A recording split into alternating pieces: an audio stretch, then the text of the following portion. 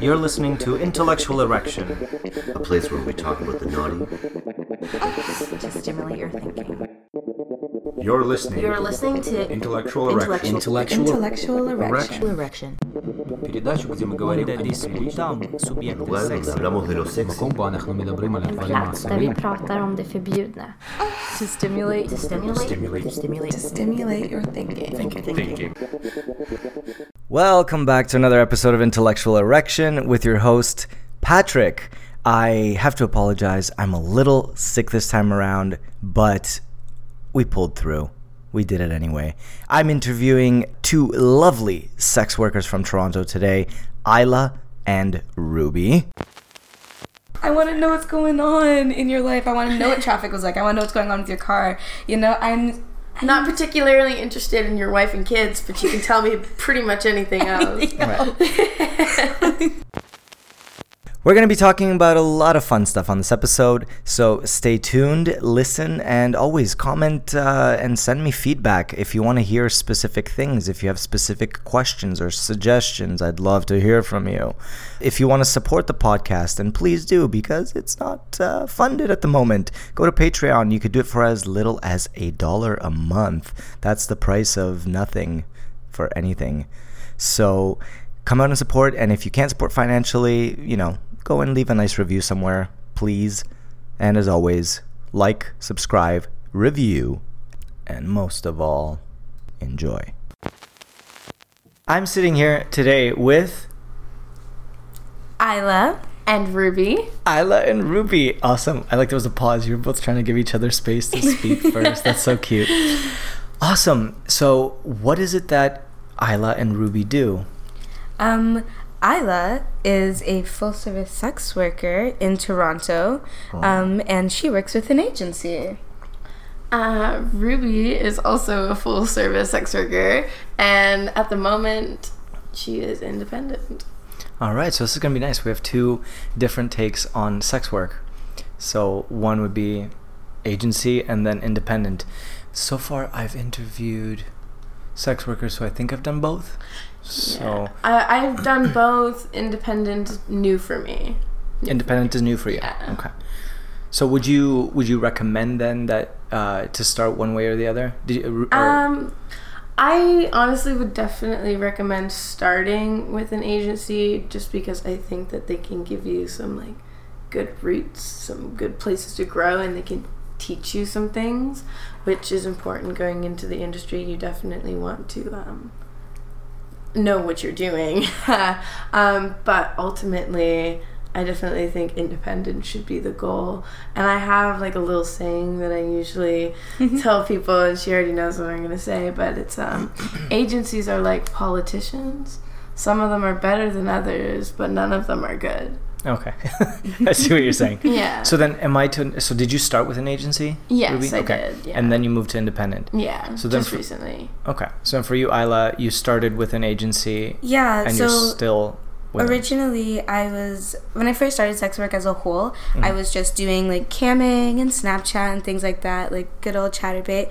And then I moved into sugar babying, and then I very easily found out what like independent work was, but I wasn't doing like full service on like a large scale at all. And then I met the lovely, wonderful Ruby, who was like, you're wonderful, and you know, you can do this on a much broader scale in a much safer way. And then I started working with agencies, and I think it's much better when you're starting out because it's safer in the long run. Yeah. When you're still learning, you know, even about your own boundaries, because your boundaries in your personal life and your boundaries in the industry might not line up. It might not be the same.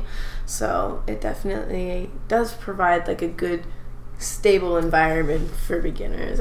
That's fair. And I think that I've heard this same sort of thing from other sex workers, just because you want somebody to show you the ropes at first to understand safety and boundaries and how you can protect yourself before going out there, because there's not really a mentorship program, is there, for full service sex work? No, there's no apprenticeship program, nothing. No, that's why anytime I meet like someone who's new to the industry, I definitely try and mama Mama Bird. Absolutely. Mama bear that shit. Yeah, like there was a new girl who started at our agency back when we were agency sisters, and she was like, I don't know what to do. What am I supposed to do? And I was like, hey, actually, don't worry, I got you. This is what you should do. These are the things that you should be aware of, you know. And she till this day, she like asks me questions. That I think is the best part of working at an agency is, if you, depending on where you go, you can have a great community of other workers who are all there to help you and explain to you, you know, if you have questions, if something's happened, you always have somebody to go to. You have a support network. Yeah. Okay. Yeah. That's fair. So then I want to ask both of you how you both decided to become full-service sex workers. For me, honestly, it was kind of an impulsive decision on my part. I mean, I have like a weird thing with the concept of virginity, but I technically lost my virginity doing sex work. I had only ever slept with women. I'd never had PIV sex before until I went on seeking arrangement, and I started because I had just lost my job. I had just lost my home, and I was really lost, and I didn't know what to do. And I mean, honestly, I'm glad I did it because it's helped me in so many ways. So how old were you when you began? I was 18. You were 18, okay. Yeah. And you had not had penetrative sex with penises or men before? Okay. No. So does that speak to your sexuality, or is that just it does speak to my sexuality a little bit. I think there was a part of me that just never wanted to try. Mm-hmm. You know, like I was kind of just content being only with women, not necessarily that I wasn't attracted to men. Mm-hmm. But then after that, I kind of that was definitely when men were even introduced into my dating pool. So something, so you developed a taste. It was an acquired taste. It was an acquired taste, Nice. Absolutely. And I still, you know, like when I'm on Tinder, I'm swiping like 90% women and about 10% men. So it does speak to my sexuality a bit. But I did acquire a taste for men. Just a touch. Just a little cherry on top. Just a little side dish there. A little side dish for your exactly. Men. Awesome. What about yourself, Isla? How did you get involved? I guess for me, when I was younger, I didn't really know that sex work even existed. I didn't know that this was a thing that women could do. Like I had no idea. And then I got engaged like a young fool. Okay, like a young fool would. She got engaged. How old were you when you were engaged?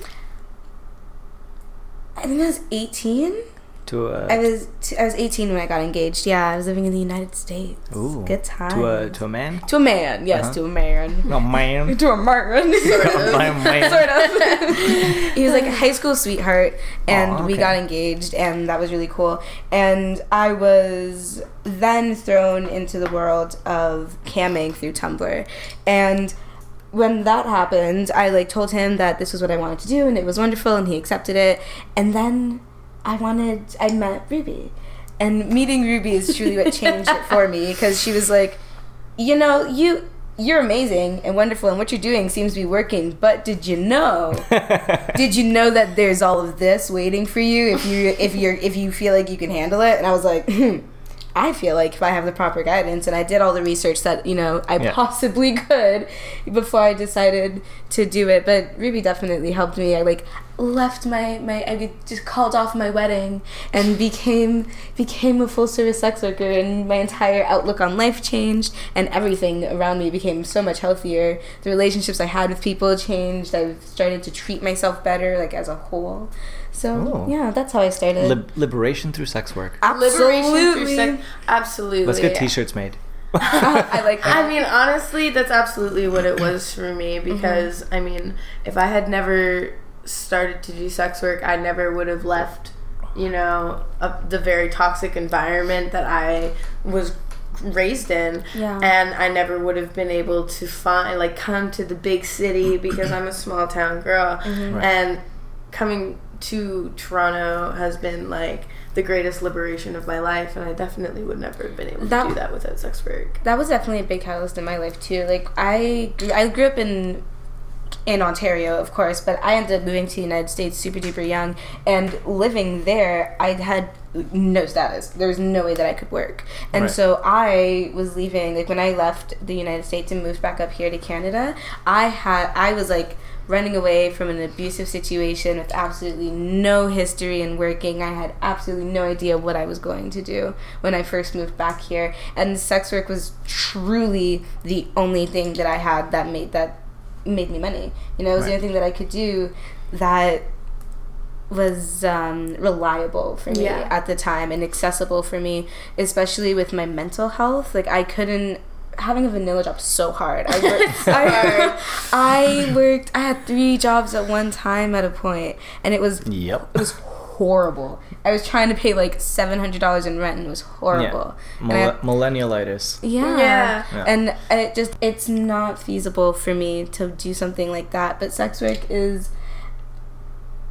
it's accessible. I can choose what I want to do with my body, and I can choose like when my schedule is going to be. And so I think that freedom is what really pushed me into it. So I like that I'm hearing more and more stories of this nature from sex workers. Now I know it's not exclusively the case, and there's still people in sex work that are being abused and get into it with the wrong people for the wrong reasons and end up being traumatized or being in toxic environments. And that used to be actually, as you well know, the stereotype, right? And you probably still get a lot of that today. The John that tries to be your savior from this pathetic life that you've constructed for yourself, and to dig you out of your toxicity. Yet it's funny that in your relationships prior to becoming sex workers, you were in the toxic environment and you liberated yourselves by getting into sex work and defining what work means for you, what sex means for you, what your bodies mean, your boundaries, consent rules. Absolutely. I mean, John's with the savior complex is like, oh my gosh. As I was talking, we're both sitting here and we're like, we have so many. We could do the entire podcast on this. We can't go that deep. But I did have actually an encounter in like my personal life with my rheumatologist, and I'm very honest with my doctors about what I do because I don't see the problem with that. Like I think it's best if I'm honest, and because I'm honest with my doctor, I'm able to get like reliable, frequent STI testing and stuff like that, without feeling ashamed or embarrassed, because my doctor knows what I do and he's happy that I'm coming to get it done all the time. That's all he cares about. So my rheumatologist, I did tell her, and she had like an interesting savior complex about that. Like I truly didn't know what to say when my rheumatologist reached across the table and said, "Honey, you're so much better than this." I was like, I'm just here to get my bones checked. Like, I don't know, man. Yeah. Thanks, but no thanks. Thanks, but no thanks. Yeah, no. I thought you had a degree in rheumatology, not psychiatry. Not sex work. And, well, the problem is that a lot of people are just uninformed, and they exist off of old information, and they hear probably only the horror stories because that's what's hot to be publicized in the media, right? You don't want to hear about successful sex workers because it's in a legal gray area and nobody wants to promote it, right? My friend Andrea Werhan wrote The Modern Whore. We were talking about that, and she is trying to push against that stereotype as well. And part of what this podcast is trying to do is the same thing, to try to make it visible and to bring a level of understanding to the general public or whoever listens that, it's not exactly always the case. And there's things that you need to know about sex workers, about their agency. And I don't mean the agency you work for. I mean your freedom to choose what you want and how you want it done. And one of the episodes that's going to be coming out in the future, we're going to talk about kind of the do's and don'ts and etiquette with booking and teaching how to be a proper John. Right? I can't wait. But today we're going to talk about some other things that I'm really interested in hearing both of your experience and views on. So the next thing I wanted to ask, and this is specifically for Isla, this question is, do you get treated any differently as a sex worker who is also a person of color? And the follow-up question to that is if anyone's tried to engage you in consensual or non-consensual race play and how you deal with that. Yeah, so there's absolutely a difference in how I'm treated as a sex worker, because as like a woman of color, right? I think what the difference is I think what, like, for me anyways, is that because of like my skin tone, I'm very often not like the first pick. I don't know if that's fair to say. I don't know if that's like a fair thing to say, but that happens very often. It's you know, probably fair to say. It's just I'm like a niche, is what I've been told. You know, I've been told before that I'm a niche. There's like a small group out there. You know, you're just not that kind of girl, or things I've been told because of my race. And I definitely, most of my clients I have because I'm fetishized by them. You know, I get like called every name in the book that you can imagine, every chocolate, every color of wood you could imagine. Okay, every different kind of coffee you could think of with no cream and sugar. That's me. Okay, all right. And it's just what happens. And for me, I'm very desensitized to it, so I don't get very riled up anymore about it, and I kind of allow some of my clients to like say what they feel they need to say to like have the experience that they want to have. But I'm very often not asked. There's like never consent. I've never ever been asked, is it okay if I call you this? Is it okay if I say this? That's never been given to me from a client ever. And there are definitely some names that I don't want to be called.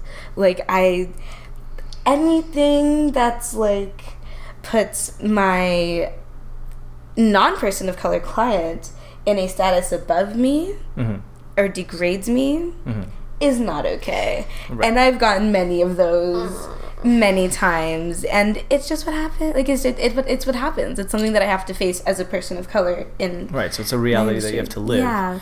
I think going back to where you started, it is fair what you're saying about not always being the first pick. Yeah. So on the one hand is you're by default not the first pick because whiteness is still the standard of beauty in North American society. Yeah. Right? And we see plenty of examples. There's plenty of critiques online when it comes to skin color, hair style, hair type. Absolutely. Right? White people getting away with dreadlocks as being edgy, and then black people getting called dirty for the exact same hairstyle. Oh my gosh, yeah. Right? I've had been so many times to me before in work, in my vanilla life. There's all the time, always, everywhere, to the point where for work, unless it's like summertime, I don't have my hair out. My natural hair is always underneath a wig, almost always. And I do it for photo shoots, and I do it for everything, because if I don't, then I know that I will have less clients coming in.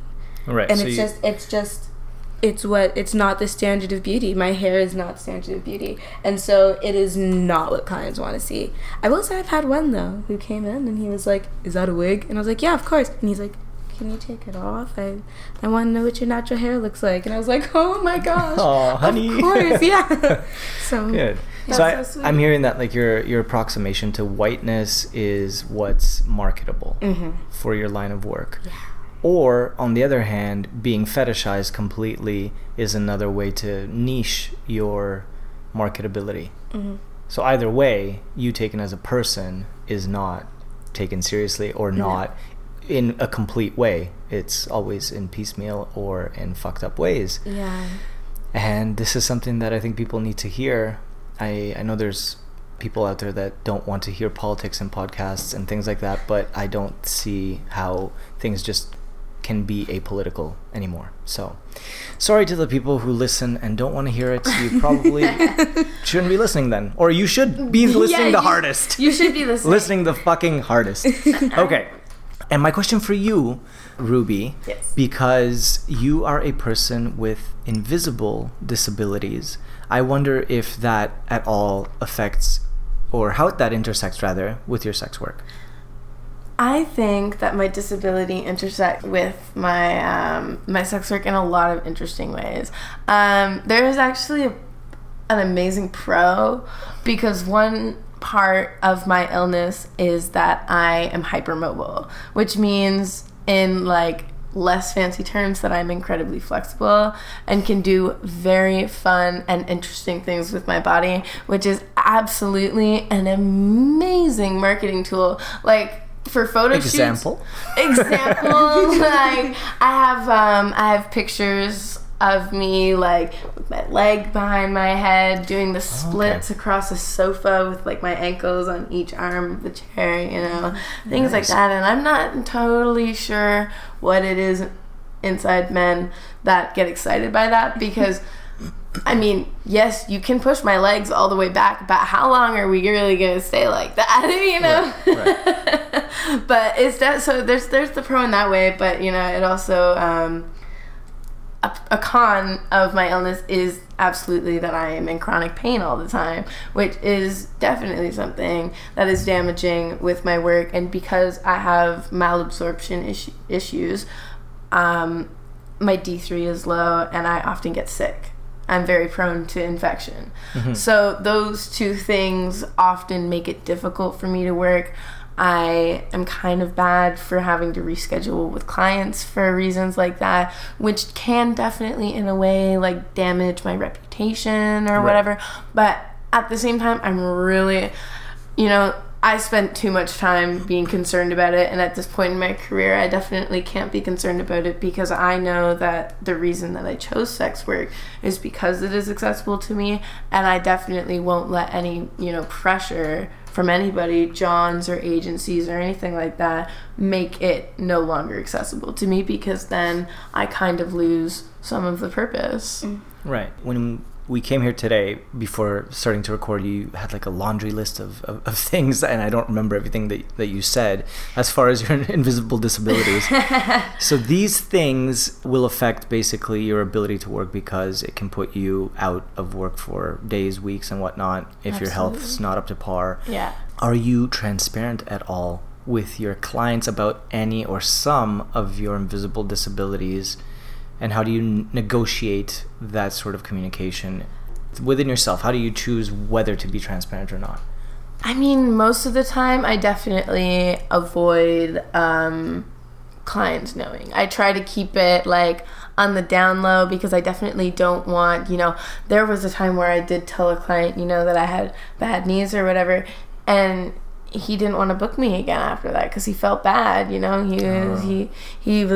He was like, I don't want you to come see me because now I know you're in pain while you're doing this, you know? Which, I mean, is nice and understandable, but at the same time, I need to make a living, you know? And it doesn't really matter what I do. I mean, honestly, sitting behind a desk 9 to 5 would be much more painful for me. So, but, I mean, there have been clients that I have told, usually, like, long-time regulars. I had one client who was, like, a doctor, specifically like a spinal doctor, you know, and he noticed my my scoliosis in my back and was asking me questions, you know, and gave me a back massage. And so I was open with him about it all, because I mean, first of all, he was a doctor, so he was going to understand all of my big medical words that I would be throwing at him, and he was empathetic. Right. So when you feel safe and you can share those kind of vulnerable aspects of yourself, you feel like it's okay. But otherwise, you don't want it to threaten your work even more than it already does. Exactly. That's fair. All right. So the next thing I wanted to ask is, and this is a question for both of you, is what do you enjoy the most and the least about sex work? And I think we talked a little bit about the agency and whatnot, but we can go into a little more detail. You want me to go first? Absolutely. Okay. Take it, Isla. I want to start with my least favorite thing about sex work. Okay. Right? And I think my least favorite thing about sex work is how it makes you focus on your outward appearance. That's my least favorite thing. Because, you know, dealing with people in general, that's pretty everyday, you know, being able to be a well-rounded person and being able to connect with people and be empathetic is perfect, right? That's easy work for me to do. I don't mind that at all. And the physical aspect of it is, again, that's not hard on me, right? It's not too difficult for me to deal with. But the worst part is how it all makes you reflect on the outward part of you. You know, how do you look good enough? Do you act good enough? Do you talk well enough? Do you walk the walk? Like, you know, you feel like there are all these standards that you have to stick to in order to like be a sex worker. Right. So you have to be marketable, right? Because you're seen a lot more. Like, and you feel that gaze a lot more than probably outside of your sex work. And that's I think that's just the hardest part, because you have to remember that when you are providing things like fantasies and experiences for people, that you too are a person, and there's a different part of you that these people may not see. And you have to, maybe you want to show that to them, but you're scared to, because maybe it's not marketable. Maybe you singing in the shower isn't marketable, you know? But it's you, and sometimes it's hard to have parts of you that you feel like you can't show people. Right. Does that also come along with your body image being compared to other sex workers? Absolutely. Yeah, hands down. Yeah, I think so. I mean, there are a lot of things that I do only for work. You know, like, I don't shave my armpits outside of work. I love to say that, like, that if any of my clients saw me out on the street, they probably wouldn't recognize me. Yeah. Because, like, most of the time, I haven't showered in a couple days. My armpits, super hairy. I probably have, like, the clothes from the bottom of my drawer on, because I've been putting off doing laundry so long. Like, I'm a human being outside of sex work, you know. So the beauty standard is absolutely, like, insane. Like, I spend more time, like, on my makeup before work than I do for anything else. And at the same time, I'm trying to make it look not too bold, but also sparkly, but also kind of natural, because I don't want them to think that I have a cake face, but I also don't want them to think I'm gross because I have pimples like a human does, you know. So that's definitely a con for sure. I think that's my biggest con. I agree with her. Yeah. So at the end of the day, you're putting on makeup, you're getting dressed, you're putting on a persona. Yeah. You have your stage name, so to speak, and to some degree, names. We call them our superhero names. That's awesome. To some degree, it's a performance, right? Absolutely. Oh my God, you're going to put on a performance. But you're also connecting with these people. I don't want that to get lost in this, right? Is that at the same time that it's visually a performance, you are emotionally connecting with these people. You are investing your time into these people, right? You know, and that's like, that should never be lost in it. And I guess that I would say that that's probably my pro, is the connections that I get to build with people. And especially, like, the more often that someone comes to see me, and not even necessarily more often, but more times someone comes to see me, you know, I will remember that person. I will, you know, start to become more comfortable with that person, more open with that person. And, you know, now I have clients who, like, I'll run to meet them, and I have, like, my hair is in a mess, and I'm wearing, like, my old jeans and whatever, and I'm, like, frantic, and I'm like, I'm here now, whew, you know, like, so natural and so honestly me. And those are the kind of clients that definitely make it worth it. Those are the clients that get the best of me. They get the best of me. They get me. I'm laughing. You have all the jokes. You want to hear about what my cat did? Right, exactly. If you want, like, that's my pro, is when I get clients who I connect with, and I'm seeing them all the time. They're coming to me and telling me about what their cat did. Yeah. I'm talking about the traffic on my way in. That's my pro. Like, at that point, we're friends. We're homies. I want to know what's going on in your life. I want to know what traffic was like. I want to know what's going on with your car. You know, I'm not particularly interested in your wife and kids, but you can tell me pretty much anything else.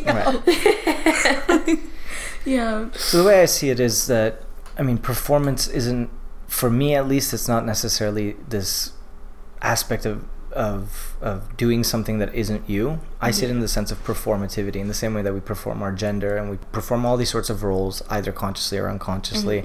That is what's of interest to me. So I'm hearing that there's aspects of your performativity that's genuine or true to who you are outside of sex work, and you intermingle that with your superhero selves to be badasses and have fun. Yeah, and I think that's like a great key to getting regulars too. I'm just gonna slip that tip in there. Is the more, you know, like open and honest you are with your clients, the more open and honest they will likely be in return. You know, so and then that's what keeps them coming back. Absolutely.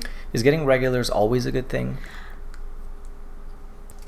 No. Yeah, I saw that coming. No. Because I feel it's really dependent on the client. But most of the time it is. Yeah. Most of the time it is. Like, I think I would rather have, like, a trail of regulars that I see, like, the same, like, 10 clients or something every couple times a week. And I'd rather much rather do that than, like, see different people every single time. However, there have been, and the reason that I said no is because I have personally had an experience with a regular who, you know, like, lost sight of the boundaries, right? You know, and unfortunately, I had to end that working relationship because, you know, he was comparing himself to my boyfriend. He was like, I don't understand why you don't love me the same way you love your boyfriend. And I was like, whoa, that's way too.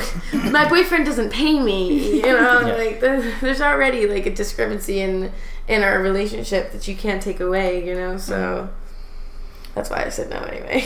Yeah, it's the same like when clients fall in love with their therapist, right? You have somebody that listens to you, and then all of a sudden, wow, I feel so heard, and exactly, you get too close, you get too vulnerable. Exactly. And yeah, that's what I was thinking. Is maybe people take advantage of the fact that you become vulnerable with them and start to push the boundaries. Exactly, but luckily, I mean, most of the time, it's pretty easy to shut those. Relationships down.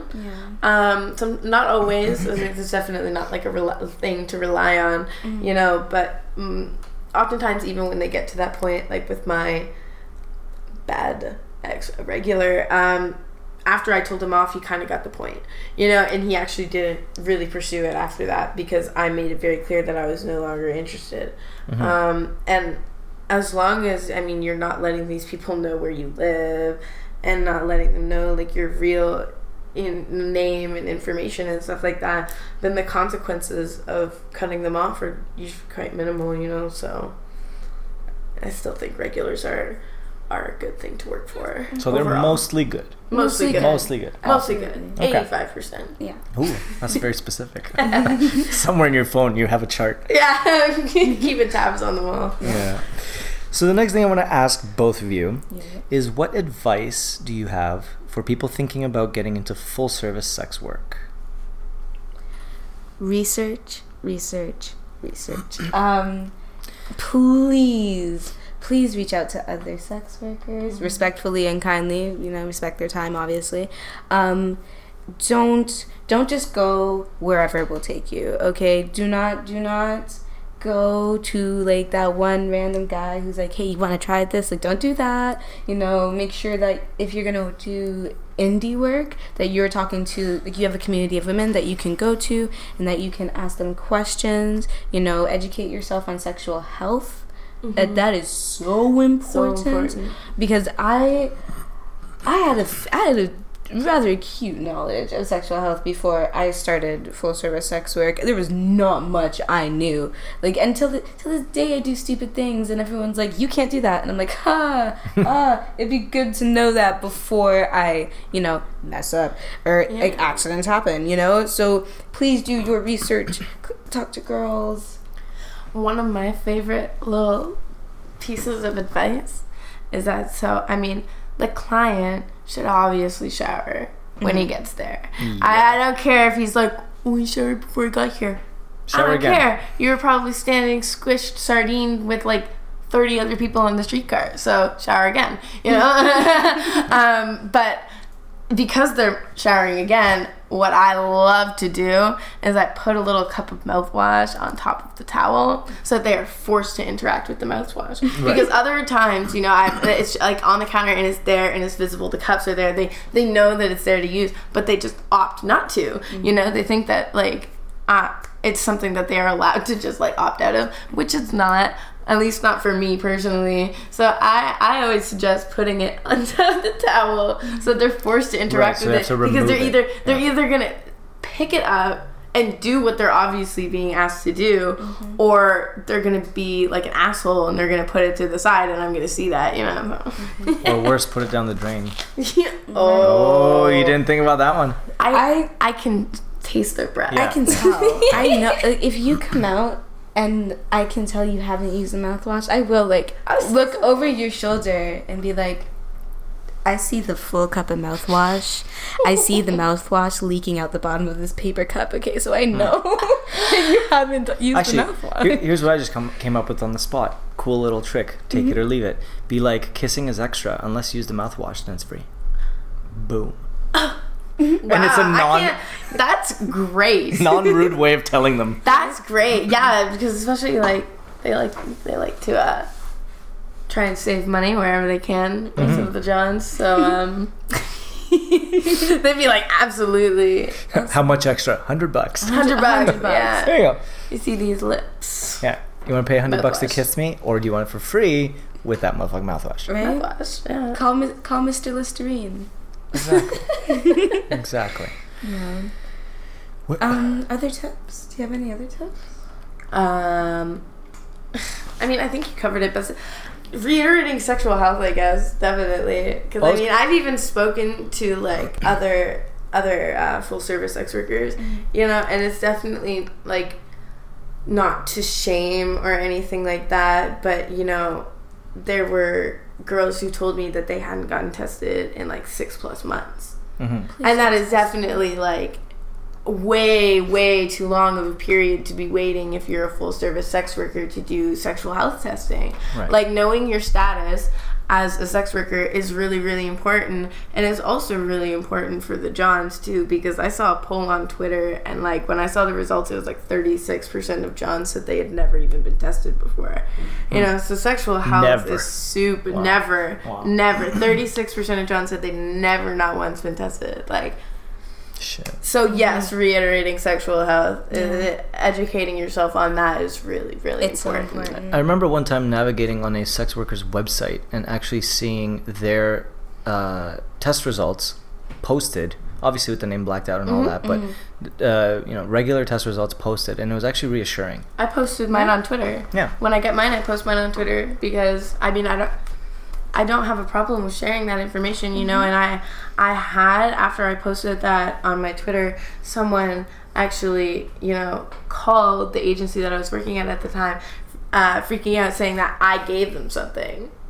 Like, I transferred a STI to them. And, I mean, I went and I got tested again, just to be sure, and it was still negative, you know, but even just the fact that they took that, you know, they saw that, and they were like, I can try and take advantage of that for some reason, doesn't make sense. That's to me. Stupid, because that's actually evidence. It's like the evidence to the contrary, you know. So where would somebody who's interested in getting into sex work find information, online or in person? Where do you meet other sex workers? Twitter. All right. Twitter is great. If you live in Toronto, there's Maggie's. Maggie's Toronto, yep. Yeah, Maggie's Toronto. You can go in person, and they have condoms, internal condoms, latex-free condoms, lube. They have, you know, workshops and resources. Resources, and like a bus that comes and does STI testing. I believe it's once every 2 weeks or something like that. That's pretty awesome. Yeah, so Maggie's Toronto in person, you know. But definitely Twitter is usually a pretty reliable place, you know, just like hashtag date whatever city you're in, or whatever city you're in, escort, and you'll start finding, you know, other full service sex workers in your area.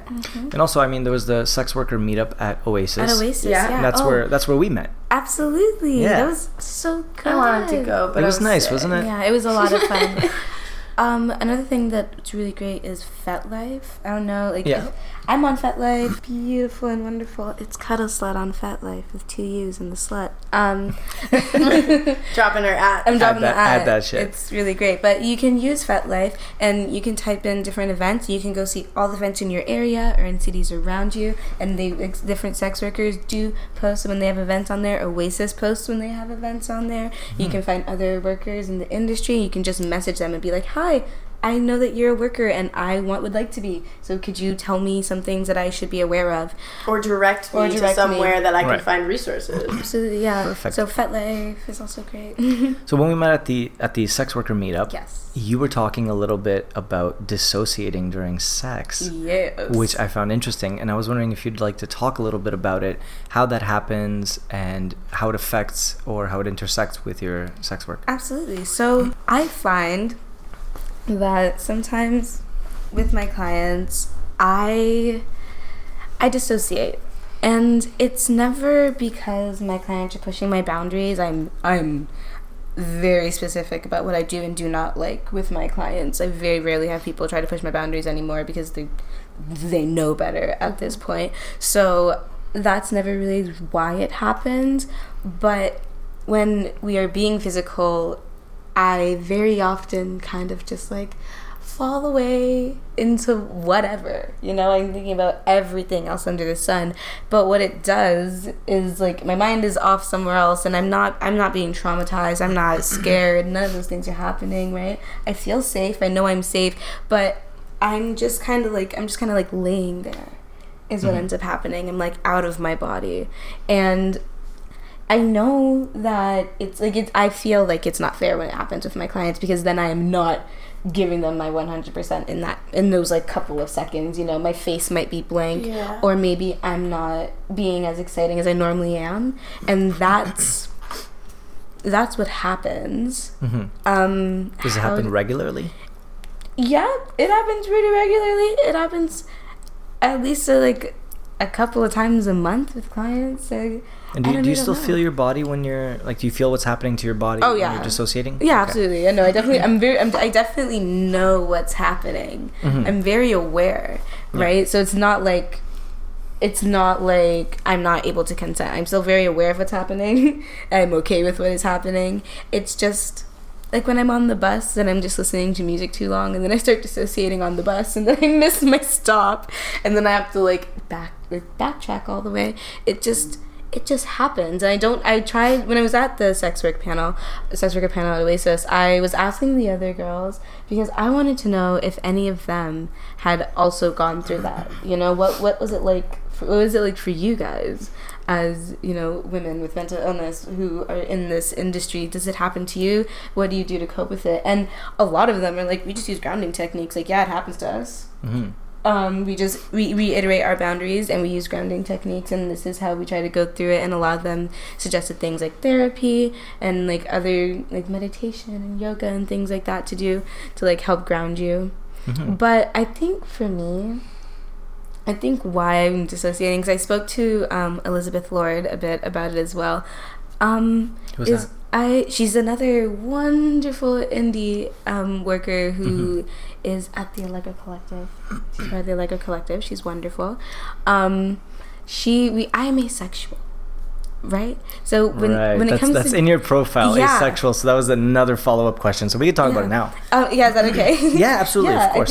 I think it has something to do with my dissociating, right? Is that in my private life, I don't have sex. Ever. It just doesn't happen. Ever. Ever. Okay.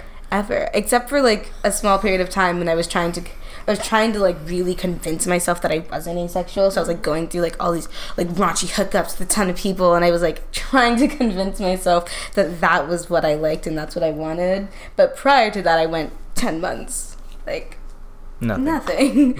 So I think that's what makes me dissociate, is that sex for me is like very purely a thing I do to connect with people through my job. And that's all it is for me right now in my life. I think that's all it's going to be for me right now in my life.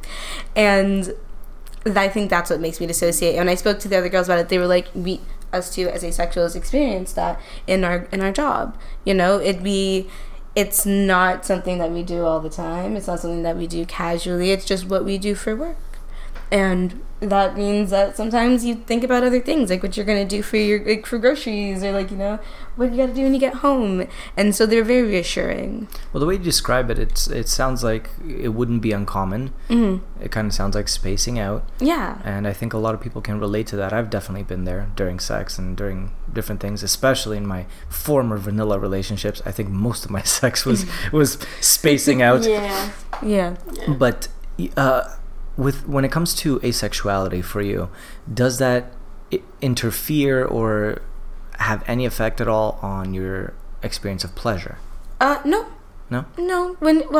So I think one thing I like to tell people all the time when I tell them I'm asexual is that all my parts still work the same. So I feel everything, my body still gets stimulated, I get turned on, you know, I can orgasm. All those things happen because my body has nerves and parts that like to be touched. Right? But when it comes to the urge to have sex, that is what I like.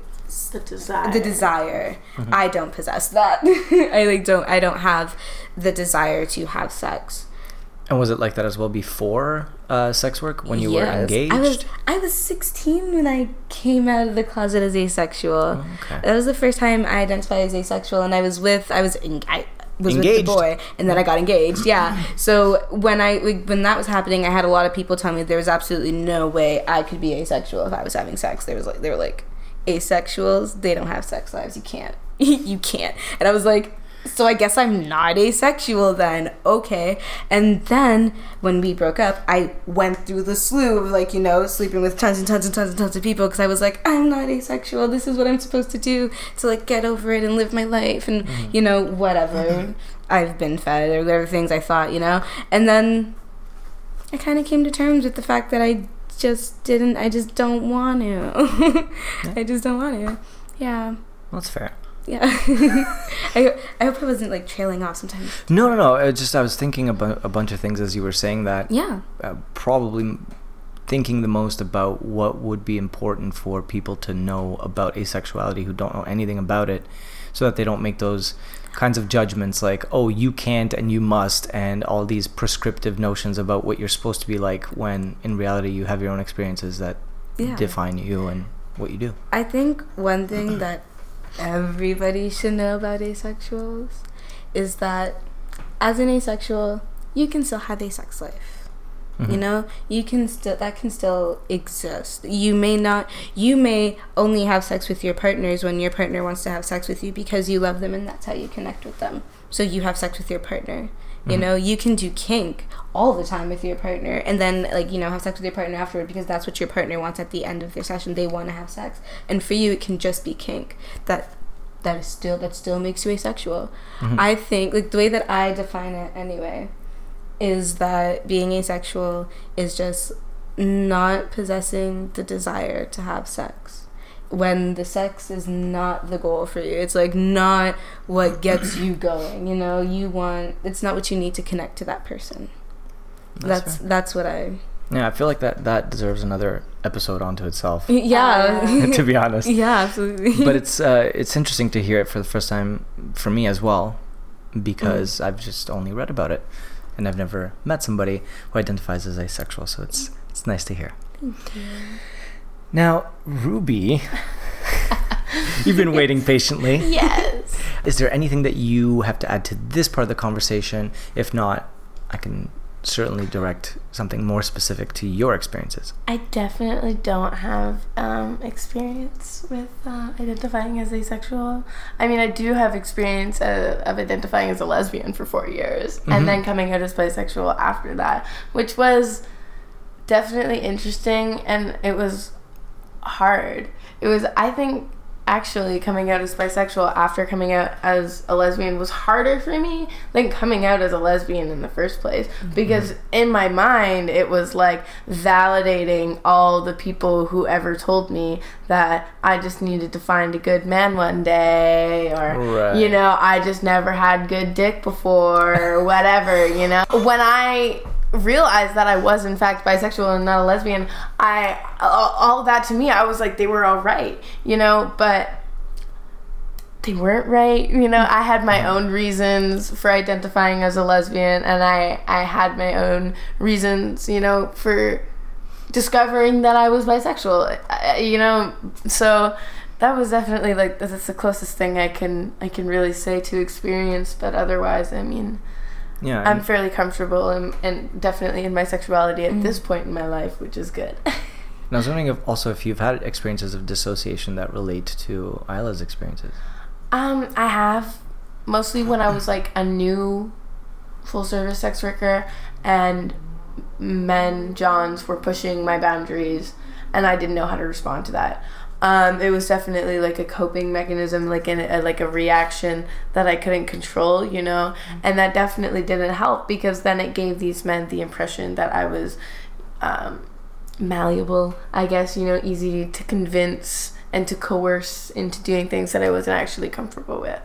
So learning to not dissociate during work and not, you know, associate anything negative that may have happened to me with my work has really, it's been incredibly helpful. Yeah, but I don't really experience that much anymore, because most of the time now when if a John is pushing my boundaries, I'm like, all right, and you can leave. Like I really don't allow Johns to disrespect my consent anymore, which is good. Unfortunately, it was something that I had to learn, but I've learned it now, definitely. I was really lucky that, like, when I started, you were there, because she taught me all those things. You know, she's the one who taught me keep your boundaries. Don't let people push you. You know, don't take no shit kind of things. Like, you know, she definitely. I didn't want her to go through what I had to go through in order to learn those things. Right. You know, because I had to learn those things on my own. Learn from my mistakes. Yeah, from my mistakes. You know, and so I didn't want her to have to do that. I wanted to teach her so that she could stay safe from the beginning. Yeah. But yeah, luckily I don't anymore. I wonder, have either of you ever had a woman as a client? I have a couple. What? That's awesome. Yeah, and so that's like the only woman that I've seen as a client, but I mean, I guess I technically have. Yeah. I mean, only in couples.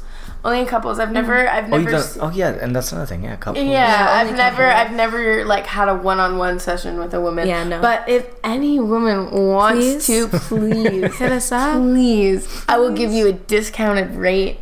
Okay, I will buy us dinner. Yep. And it's wine, dinner and wine on me, and the Uber back, on me. Okay, I will treat you to a night of romance and sensuality. There you go. Girlfriend Ruby experience. Rose Gold on Twitter. Send me a DM. Girlfriend experience. The girlfriend experience, absolutely. Wouldn't it be nice to have a regular that's a woman? I know. I might fall in love with her. Yeah, I think that'd be like counter transference.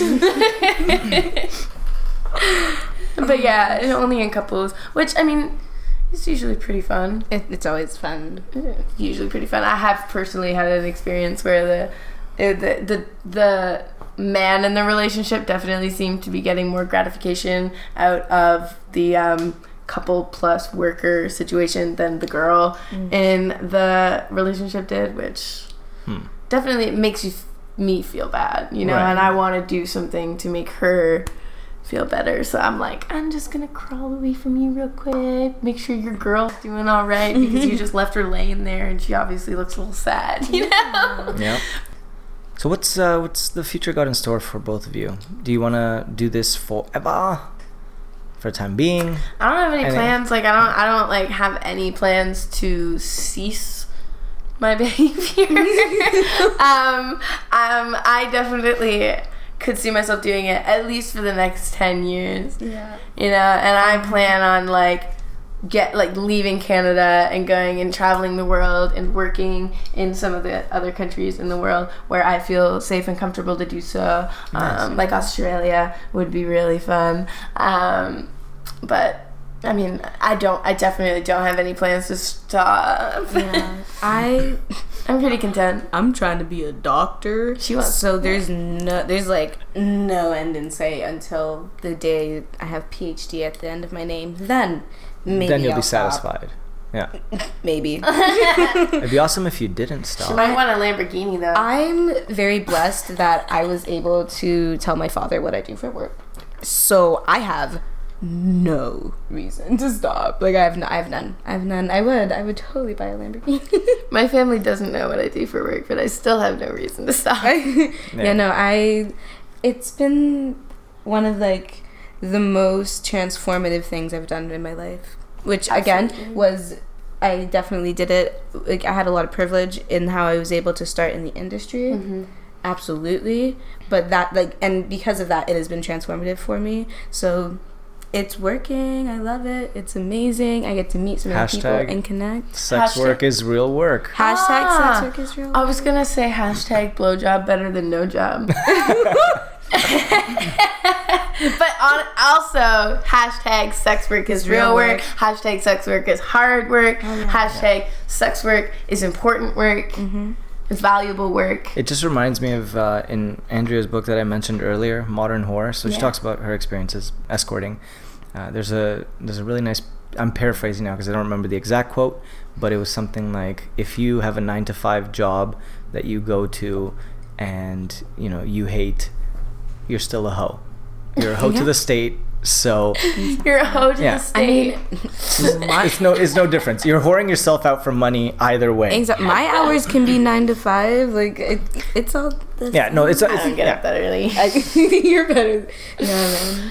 It's not about the hours. It's more about the idea of dignity. Yeah, absolutely. Absolutely. Yeah, no. I saw a comic by Jack the Stripper that was very similar. I've been following. Yeah, she was very similar. I believe it was like I don't remember what the vanilla job the other girl was working was, but then she was saying to the stripper, like, oh, how could you do that? Do you have no respect for yourself or whatever? And Jack, she's like, well, take a look at yourself. I mean, you're, and all the things that you do for a boss, for a company, for the state that and are you happy doing it? Yeah, that breaks down your identity, your dignity when you go home and cry after work because somebody's been cruel to you. Yeah. And I think that was one of the biggest things for me that changed, like that made me never want to go back to vanilla work, was I was working at Bath and Body Works. Okay, it's not even like that competitive of a goddamn sales associate position. Okay, and I got like screamed at in the middle of, for anyone who has to work at Bath and Body Works, like room 1, okay, right in front of the mall. There are children that are listening to my manager scream at me, and I started crying like right then and there on the spot. I was like, this isn't okay. You can't treat me like this. And I actually refused to be paid $8 an hour for you to treat me like this. And then I became an escort, and guess what? No one ever screams at me at all. I scream at people. There you go. I scream at people. Exactly. People because pay you me are to the scream boss. at them. I feel like I have much more dignity as a full service sex worker than I did when I worked at McDonald's. That's for sure. Because I've been there. Like, I've been through all the lowest of the low options. Okay, McDonald's being one of them, and it was absolutely horrendous. You are absolutely a slave to their system. Yeah. I think the issue with vanilla work in general is that because people are given, like, put into these positions of power, right? They assume that means that they, like, the respect that they give you is not basic human respect. It's authoritative respect. It respect me as an authority, and I will maybe respect you as a basic human being. It's not, they're not seeing people on an equal level. Well, because the power relations are hierarchical. And it's that, I think that's why it's so easy for people to treat people in vanilla jobs any kind of way, especially if you work in any kind of human resources or any kind of sales, like anything that's face-to-face communications with another person. It's and meanwhile in sex work, at least there are definitely like sex workers who are male or identify outside of the gender binary, but for the most part, sex work is a matriarchy. This is true. Like, for me, it feels like I feel like the queen. I feel like the queen. As I should. Awesome. Right? My name ain't Princess for no reason, damn it. It was awesome talking to both of you today, thank you for coming. Yeah, that wraps up our wonderful hour. So I definitely have so many ideas for more episodes with yourselves, with sex workers, about so many things. You know, booking etiquette, how to the do's and don'ts of a session, all this kind of stuff. And I'd love to talk to you, both of you, again. Definitely. But for now, do some shameless plugging. Where can people find you if you want them to find you? Twitter. You can find me on Twitter. This is Isla talking. Yes, this is Isla. My bad. At Itty Bitty Isla. All right, it's Isla the Island Princess. And on FetLife at Cuddle Slut. 2 U's in the slut. Yeah, that's me. It is now Ruby speaking again, in case I don't know if our voices sound all that different. Guess we'll find out. But you can find me on Twitter at Ruby_rosegold. Yeah. That's all I got. I'm also at Sassy Angels. Find me, come say hey. Well, a lot of this stuff is going to be in the description of the video, so look out for that, and you will have links to these wonderful humans. Thank you. See you again. Thanks. Bye-bye. You're listening to Intellectual Erection, a place where we talk about the naughty to stimulate your thinking.